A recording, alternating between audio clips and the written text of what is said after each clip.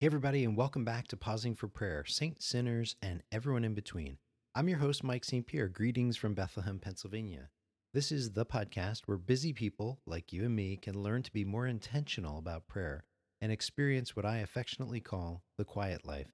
I want you to walk away with the confidence that prayer doesn't have to be complicated, and just as importantly, you can get better at it. Today is May 7th, 2021, and we're going to be talking today about patience.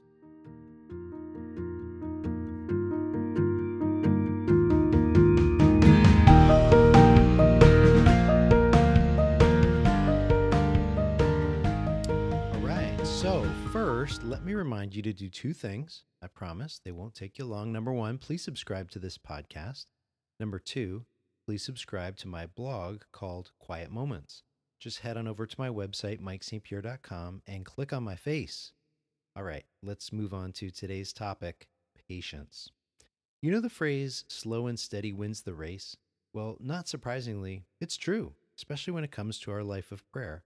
So let's get into this a bit more, why it's so countercultural, and why it's also necessary for our spiritual progress. And I have 4 points. Number one, let's acknowledge that our culture is addicted to speed. Come on, can't we agree on that? Wi Fi, highways, download speeds, upload speeds, checkout time, add to cart, buy now, fastness, fast pass, easy pass, quick pass. You get the point. I mean, even Pope Francis has told his priests to speed up their homilies. And while I actually agree with him that if you can't say something good in less than 7 minutes, you probably shouldn't be preaching, nonetheless, even that can nudge us into a sort of impatience when we go to worship. Number two, while our culture is always striving for faster, much of the spiritual life is actually about slowing down. And it's here that I want to turn to a French priest named Father Francois Marie Jacob Liberman. Liberman founded the Fathers of the Holy Spirit. He was a convert from Judaism and died in 1852. And I've been writing about him a lot on my blog lately. His insights on patience, they're amazing. Let me pull out my book here and read to you something he says about patience. It's that good.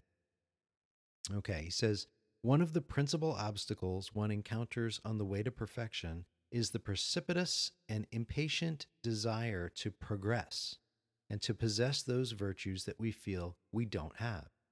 On the contrary, the true means of solidly advancing and with giant steps is to be patient and to calm and pacify these anxieties. If you and I, friends, want to advance in the spiritual life, that is to say, to become fully mature disciples of Christ and to embrace the quiet life, we've got to be patient. We're invited to a calm, slow, steady approach to our own imperfections and our own victories.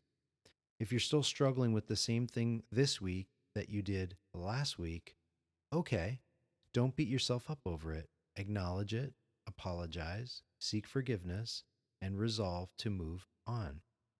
Likewise, if you're making huge strides of progress, like you're really growing in virtue, or you're really enjoying prayer, or you get a sense that your heart is expanding in charity, this is so good. And it's reason to celebrate and smile. And realize that tomorrow you might have a lousy day. You might not be charitable tomorrow. You might slip up again. Okay, it's okay. You'll be okay as long as you keep striving towards Christ and let His grace do what it wills in you. God will gladly polish the rough edges of your life, just as long as you don't hide those edges from Him. Number three, discipleship is about becoming mature. Remember in John chapter 15, where Jesus says the following, quote, "If you abide in me and my words abide in you, ask for whatever you wish, and it will be done for you. My Father is glorified by this, that you bear much fruit and become my disciples." Those are verses 7 and 8. Jesus said, what? Become my disciples?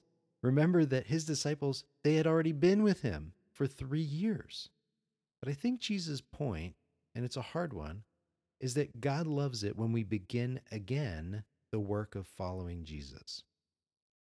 Point number four, last point. Spiritual momentum is very powerful, And I talk about it in my book, The 5 Habits of Prayerful People. But that doesn't mean that we get off the hook when it comes to being vigilant in our own spiritual progress.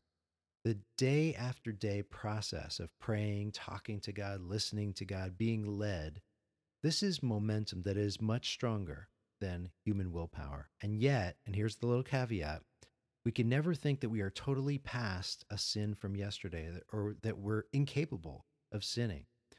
And the reason is because our human nature, the world, culture, whatever you want to call it, all of these try to pull us back to yesterday's failure. While Christ, contrary to this, invites us to begin again and move forward.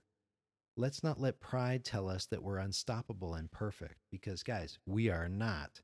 And we desperately need God's grace minute by minute, hour by hour, day by day.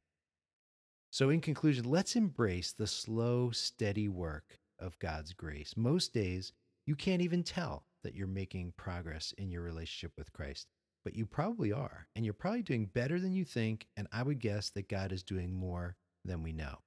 This is the beautiful trajectory of the quiet life, making progress as disciples of Christ. Slow and steady does win the race. Remember, friends, you can do this, and God can do this through you. I'm Mike St. Pierre, your host. Thank you so much for listening. I will see you next time.